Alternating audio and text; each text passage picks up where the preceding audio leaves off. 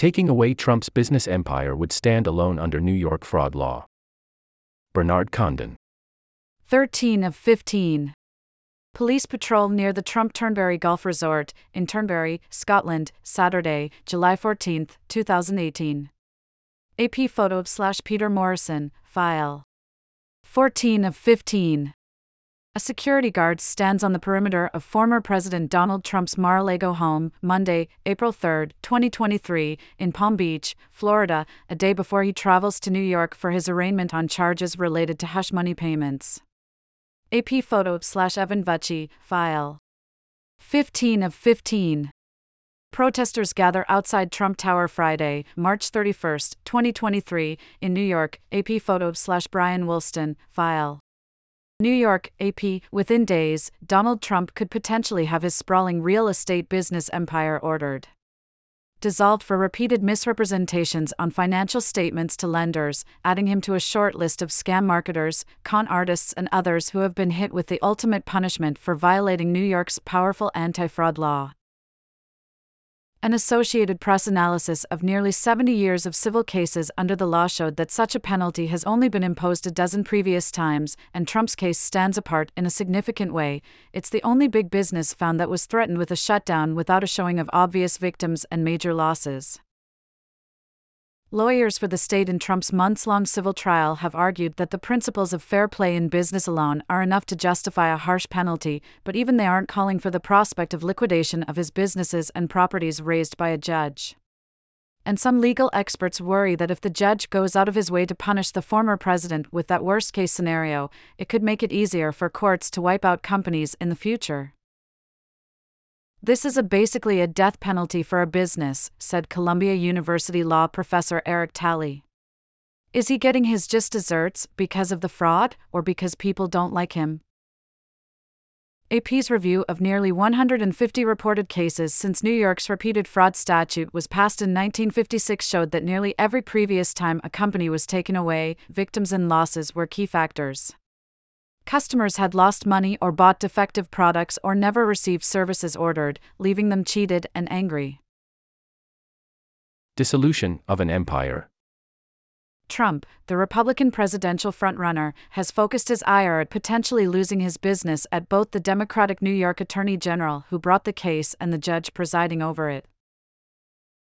In an order last September that's currently under appeal, state Supreme Court Judge Arthur Engoron said Trump had indeed committed fraud and should have the state certificates needed to run many of his New York companies revoked.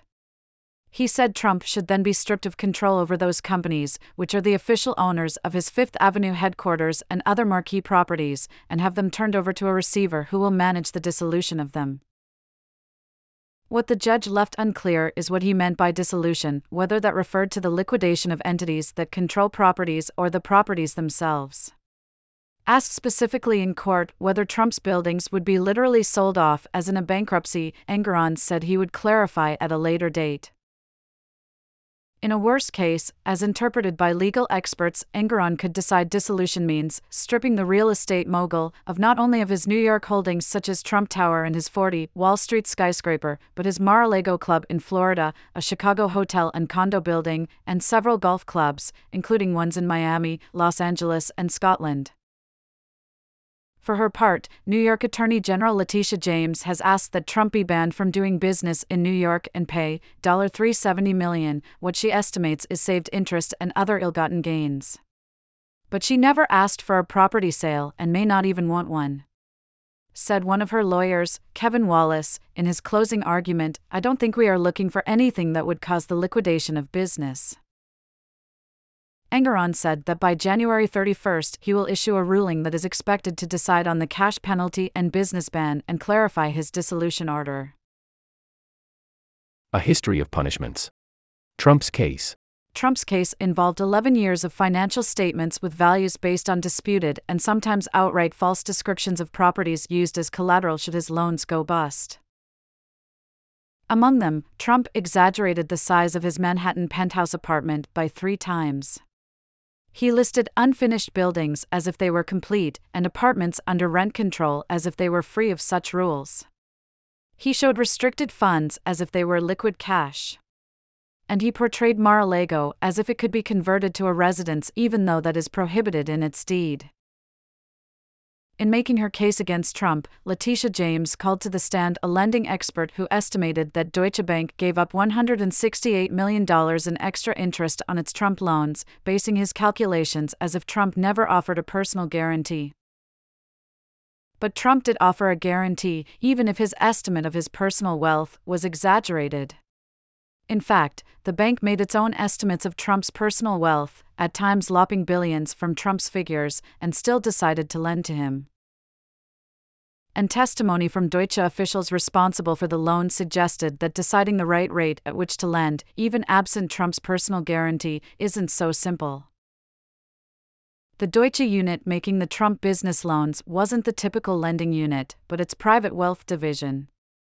That group often lends to rich clients not only to earn interest but to help its chances of winning the lucrative business of managing their vast personal investments and getting them to buy other bank services, something that testimony showed Deutsche was clearly hoping to do with the ex-president. Barred from giving a formal closing argument, Donald Trump wrested an opportunity to speak in court at the conclusion of his New York civil fraud trial Thursday, unleashing a barrage of attacks in a 6-minute diatribe before being cut off by the judge. January 11, AP video by Robert Bumstead and AP production by A.O. Gao.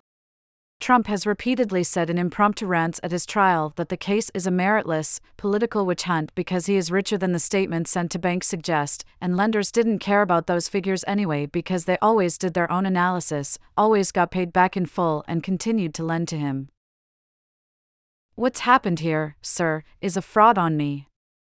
I am an innocent man," Trump said in a 6-minute statement in court earlier this month before the judge cut him off. A potential compromise. To be sure, the Attorney General's office has argued that there are larger issues than victim losses at play in Trump's case.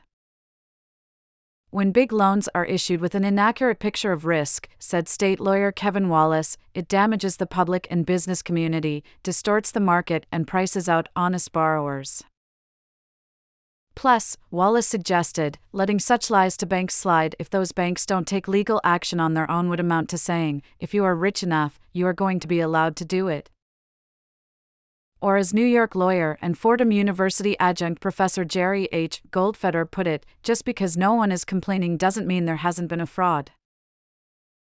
In a footnote in a 94-page summary document filed earlier this month, Letitia James suggested a compromise decision for Engoron: appoint an independent monitor to oversee Trump's operations for 5 years, after which the court could decide whether to revoke his business certificates and possibly put him out of business. University of Michigan's Thomas says he thinks Engoron may pull back from his shutdown order, but he is still concerned. "Those who want to see Donald Trump suffer by any means necessary," he said, risk ignoring the very commitment to a rule of law that they accuse him of flouting. _____. Reporters Michael R. Sisak, Jennifer Peltz, and David Caruso, and news researcher Rhonda Schaffner contributed. ____. Contact AP's global investigative team at investigative@ap.org or https://www.ap.org/tips.